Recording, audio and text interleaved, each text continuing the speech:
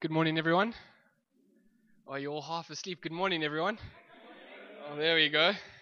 I know it's nice and cold. You guys are just going to stay awake for another half an hour, okay? All right. If you have your Bibles with you this morning, will you please open them up to Galatians chapter 2, verses 15 to 21. Galatians chapter 2, verses 15 to 21. And as you're turning there, I'm just so excited as we've been singing songs, as Rod shared a little stop during the song. God's just got a real good theme for us this morning about His great love for us, and how He comes and intervenes on our behalf. So if you're there, Galatians 2, 15, verses 21. Galatians is after the book of Corinthians if you're looking for it. All right, here we go. I'll be reading from the English Standard Version. It goes, "We ourselves are Jews by birth and not Gentile sinners.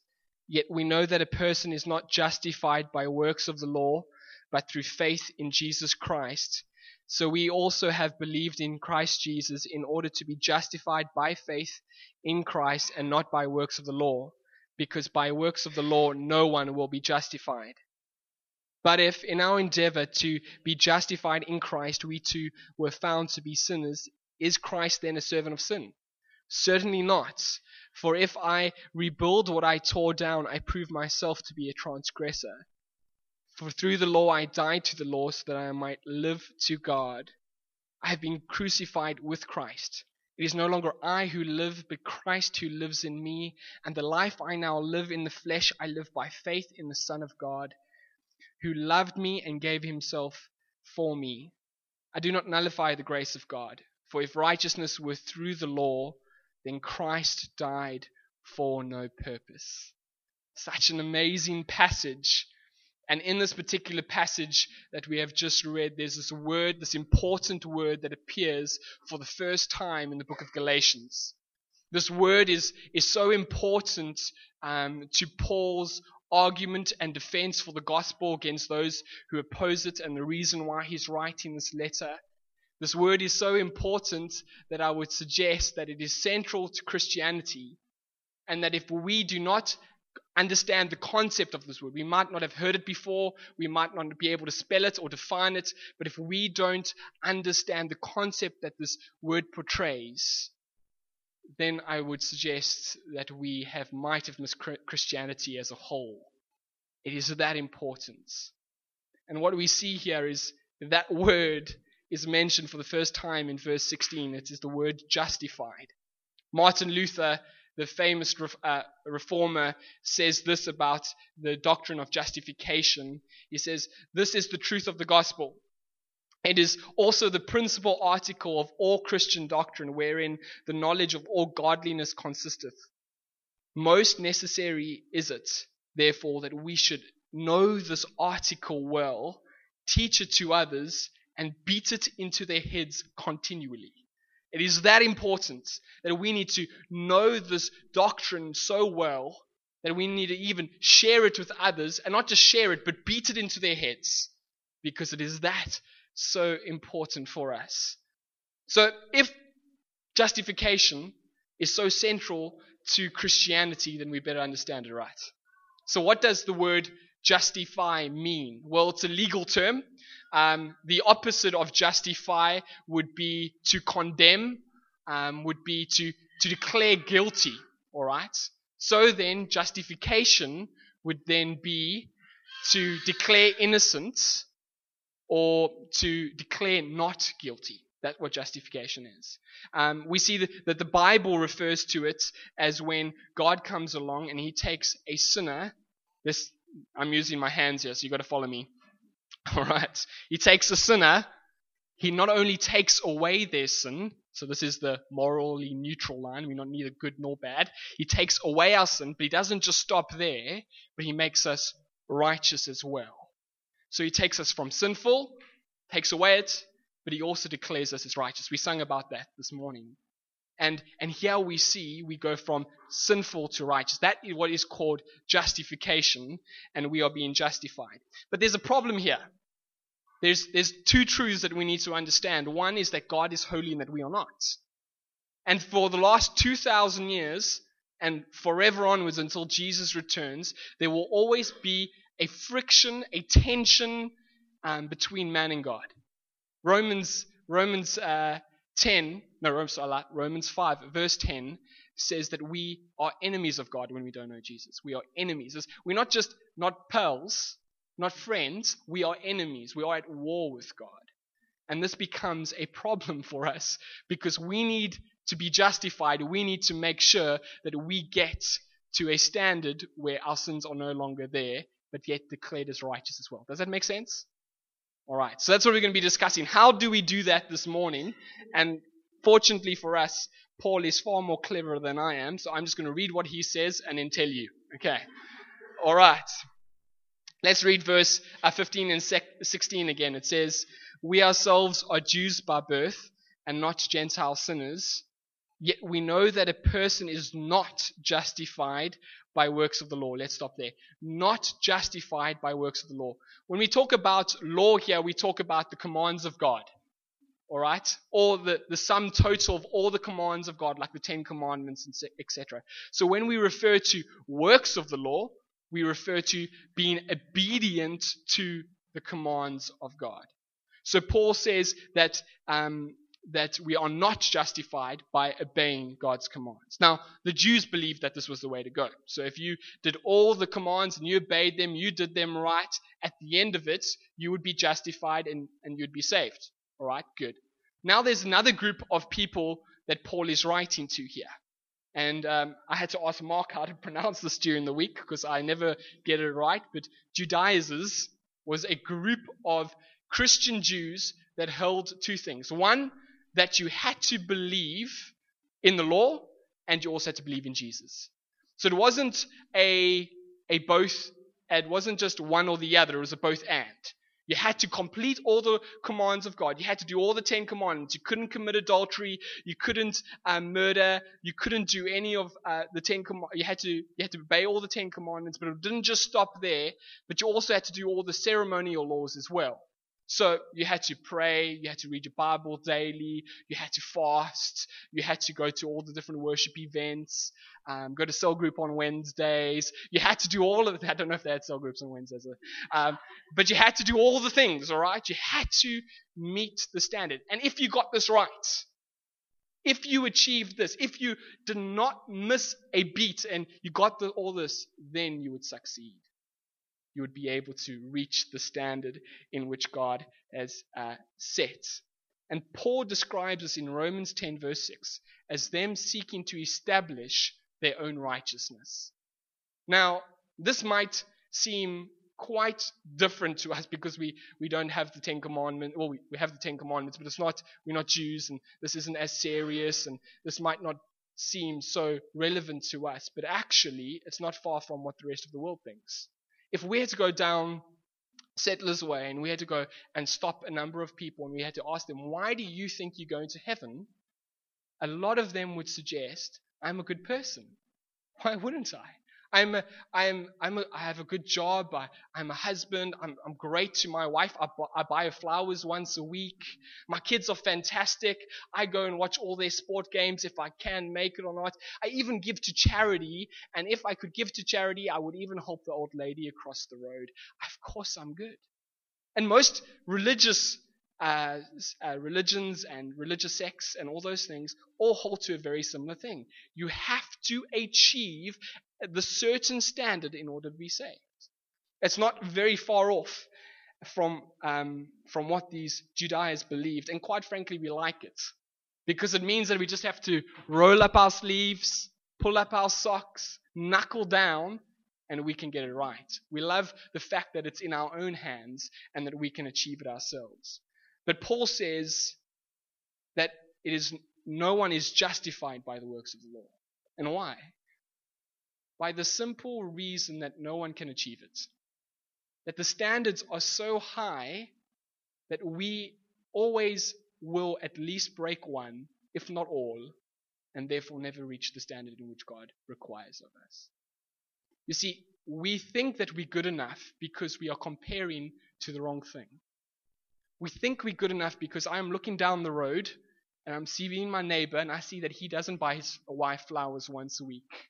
He does it every 3 weeks. How dare he? And as a result, he is not as good as I am. And if I look around and I read the newspapers, I just have to see the sin that's in this world, and I'm not like those people, so therefore I'm good. Yes, that person down that side of the road, he's better than me, but he's also going to heaven, so it's okay. But I'm certainly making it. And the problem is that we are comparing with others when we should not be comparing with others, because we need to be comparing to God. The law is the standard that God sets, because that is His character. And if we cannot reach His character, we're in a problem. When we see how great God is, we see how sinful we are, and we're in a horrible, horrible situation, and we fall horribly short. And the funny thing is that, the astonishing thing is that we think we're good at all. Because if we think we're good, we've missed the boat. But really, at the end of the day, how dare we even think we're as good as God? Because we are far, far from that. So how then, if that's not the route to take, how then does Paul say we should do it? Well, let's read verse 16 again. He says, "Yet we know that a person is not justified by works of the law, but through faith in Jesus Christ." You see, Jesus came and He lived and He died on this earth for our sins. He lived a perfect life, obeyed the law, was able to achieve all that the law required of Him, so that when He went and He would die on the cross for us, He would take the punishment of sin. Now, not His sin, remember, He is perfect. He didn't deserve death, but the wages of sin is death. The punishment of sin is death. So when He died on the cross, He was not taking His sin upon Himself, He was taking ours. That we are hopeless and sinful, right? Because if you don't see the need for help, you're never going to cry out for it. So you have to acknowledge that you are sinful and that you are helpless and that you need God to come along and save us. And when you do that, you come and you repent. We acknowledge that Jesus has died for us for our sins, so we ask Him to please forgive us for our sins, but also to please forgive Him please forgive us for us to ever have thought that we were good enough, that we could ever achieve it ourselves. And when we do that, we just simply trust that Jesus has died for us on the cross, what we call faith, that He has died for us on the cross, and when we do that, we are saved. It's the simple act. Rog spoke about how this was an expensive thing to take place, a big price that was paid, but it's a price that Christ paid for us. There's no price that we have to pay. All we have to do is simply receive it. It was paid by Christ on the cross. That's the great mercy and grace of God. So in verse 17 here, Paul starts to anticipate a question that comes up. And maybe you have anticipated this or thought of this question before. So if you go, "Joey, were you saying that I have to do nothing I don't have to obey the commands, I don't have to achieve them in order to be saved?" Yes, you don't. You have to believe in Jesus and Jesus alone. Well, does that mean then that I can go on sinning? Because actually it doesn't matter how I work, I just have to simply believe in Jesus, right? Well, Paul anticipates a similar question to this in verse 17. Let's read it. He says, "But if in our endeavor to be justified in Christ, we too were found to be sinners, is Christ then a servant of sin?" So, if I go and sin, do I make Jesus a servant of sin? In other words, is He helping me now to go and sin a lot because I'm actually saved even though I'm doing bad things? And Paul responds with a certainly not. He's actually quite annoyed here. If you could read the tone, it's certainly not. It's not a happy. He's upset. He's like, no, of course not. And in verse 18, he says, "For if I rebuild what I tore down, I prove myself to be a transgressor." So if I rebuild what I tore down, it's my fault. If I go and sin afterwards, I am the sinner, not Christ. He has nothing to do with this, me. And you see, what this means is that we also have a poorer understanding. We haven't got a full understanding of what justification is if we think it's okay for us to go and run rampant because God has forgiven me. Now let me explain. What it is here is that justification is not only my status changing before God. Now, let me say that again. I want to underline, I want to make bold the not only part. It is not only. Say with me, not only. 1, 2, 3. Not only. Oh, you guys are bad at this. All right, let's try again. 1, 2, 3. Okay, so you can never say to me that it was all me. I did not say this, all right? It is not only God changing our status before Him. It certainly is, all right? It's part of it. We go from sinners, remember, to righteous. That's our status has been changed before God because of what Jesus has done on the cross. 100%. But there's more to it than just our status changing. There's another change that takes place, and that is the very person of who we are. We ourselves change when Jesus comes and dies for us. We ourselves change when we believe. Then our character itself changes. We become different. And we see this in a passage that we read last week. We'll touch on that now. Can you remember, we are a new creation in Christ. But in verses 19 and 20, Paul uses this really cool imagery. He uses an imagery twice in verse 19 and again in verse 20 of dying and coming alive. That we will die to the old self and come alive in Christ. There's this new creation as a whole. Let's read verse 19. It says this: "For through the law I died to the law, so that I might live to Christ." So through the law's demands was that the wages of sin is death. If you don't keep up my standard, then you must die. But what we see here is that if through the law I died to it because what Jesus died. Because Jesus died, I am no longer part of the law. I have died to it, but now I'm alive in God. You get that? We died and now we're alive. In verse 20 it says, "I have been crucified with Christ." I have died with Jesus. As Jesus died on the cross, so my sin was washed away.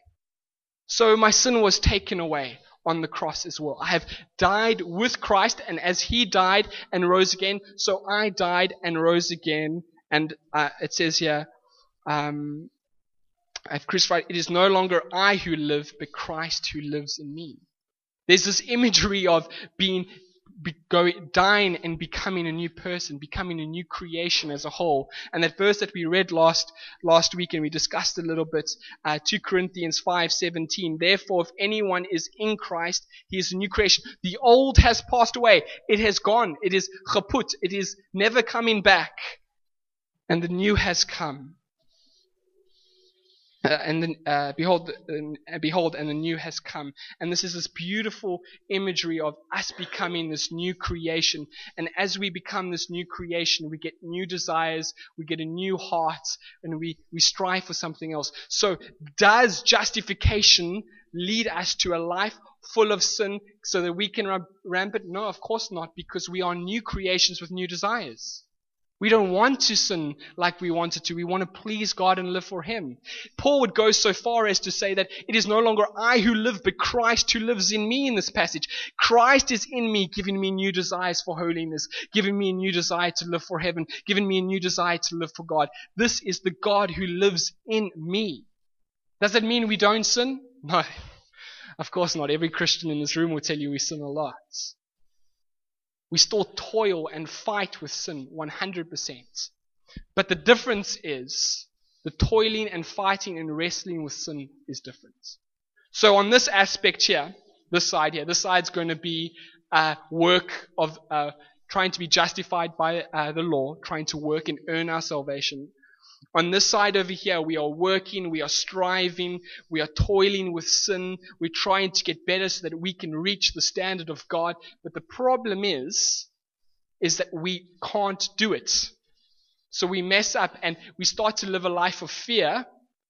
We start to live a life of anxiety and stress, a life that is discouraging, a life that has no love because we're so worried about the wrath of God upon our lives that we never reach in the standard that He requires, that we never get in there. 1 minute I've done something good, so I feel I'm okay with God. The next minute I do something bad and I feel that I'm so distant and far from God, and we never feel like we get in there. On this aspect, on this side, Paul says this, just to finish off verse 20. He says, it is no longer I who live, but Christ who lives in me. And the life I now live, I live in faith.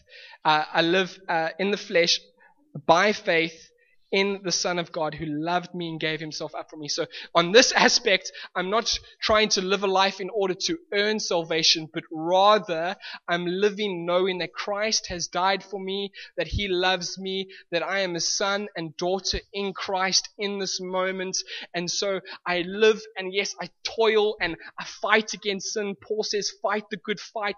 Flee from sins, pursue righteousness. These are things we have to do, but it is not of a place of anxiety and fear that I'm never going to be good enough. Why? Because I know I'm not good enough, but Christ has made me righteous. He has died for my sins. I am in him already. So regardless of how I perform, by the grace of God, I am right with God. And therefore, as I toil and as I wrestle, I remember the love of God. I remember that he has died for my sins. I remember that I am right with God, and therefore it's for one of peace and one of joy and one of love and one of anxiety-free life, because I am right with God for what Jesus has done on the cross. Does that make sense? Because I cannot do that again. Okay, great. And church, that is so important. So important. That life, when we are in this sweet spot here, living a life, toiling and fighting sin, yes, which is hard and tough, but it was in a place of peace and knowing you're right with God. That is so beautiful. Your relationship with God blossoms, you grow, you live a life of joy because you know that you are right with God because he has done so much for you. Let's look at the very last verse in verse 21. Paul says here, I do not, or I will not nullify the grace of God, for if righteousness were through the law, then Christ died for no purpose. I've had this conversation with people before, and I remember having this conversation with a particular person, and the person said to me, Joey, you know what, that sounds great, but you know what, I'm going to do both anyway. I'm just going to guarantee that it's okay by me working really, really hard, so I am fine with Jesus, and then I was going to do that. But Paul says when we do that, when we have that attitude, we nullify the grace of God. We say, Lord, actually your grace, it's not needed, it's not necessary. Why? Because I am still able to achieve the standard. And then he goes to say that Christ died for no purpose. When we have this attitude, Paul actually touches it in verse 1 in Galatians. He says, I am astonished that you are so quickly deserting him who called you in the grace of Christ and are turning to a different gospel. Paul is saying you are deserting Christ. Not deserting the gospel, you're deserting him. You're deserting God. You're deserting the God of grace. When we say we don't want anything to do with his grace, we're going to try all our best, we actually not Christians at all, but rather on a different path completely. So just in summary, as we come around the communion table, and we're going to dive into communion this morning, is when we come around this table, we are reminded of how great God's love is for us. We are reminded that his love is so great because we could never live up to his standard. We were called his enemies, yet he looked upon us, loved us, that he would send his son Jesus to come and take the punishment we could not pay ourselves, and that punishment being death. And we here knowing that it's nothing that I do that earns my relationship or makes my relationship any more great with God, because God loved me so much that he gave himself up for me as a free gift. I don't deserve it. So the challenge for us this morning is not to come to this table out of fear and out of trembling for those of us who are in Christ. Because what Jesus has already done for us is he's done something that opens up a door that we can come here out of peace and out of joy. So as we partake of these elements, we are reminded of such an amazing love that God loved us, that he died for us.